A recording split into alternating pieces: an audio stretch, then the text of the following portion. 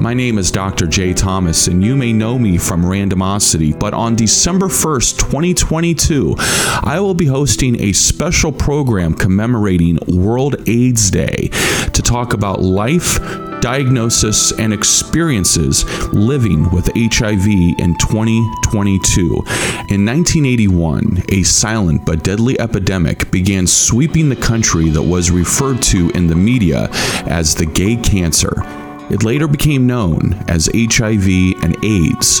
Over 40 years later, we're closer than we ever have been to a cure, but we still have a long way to go.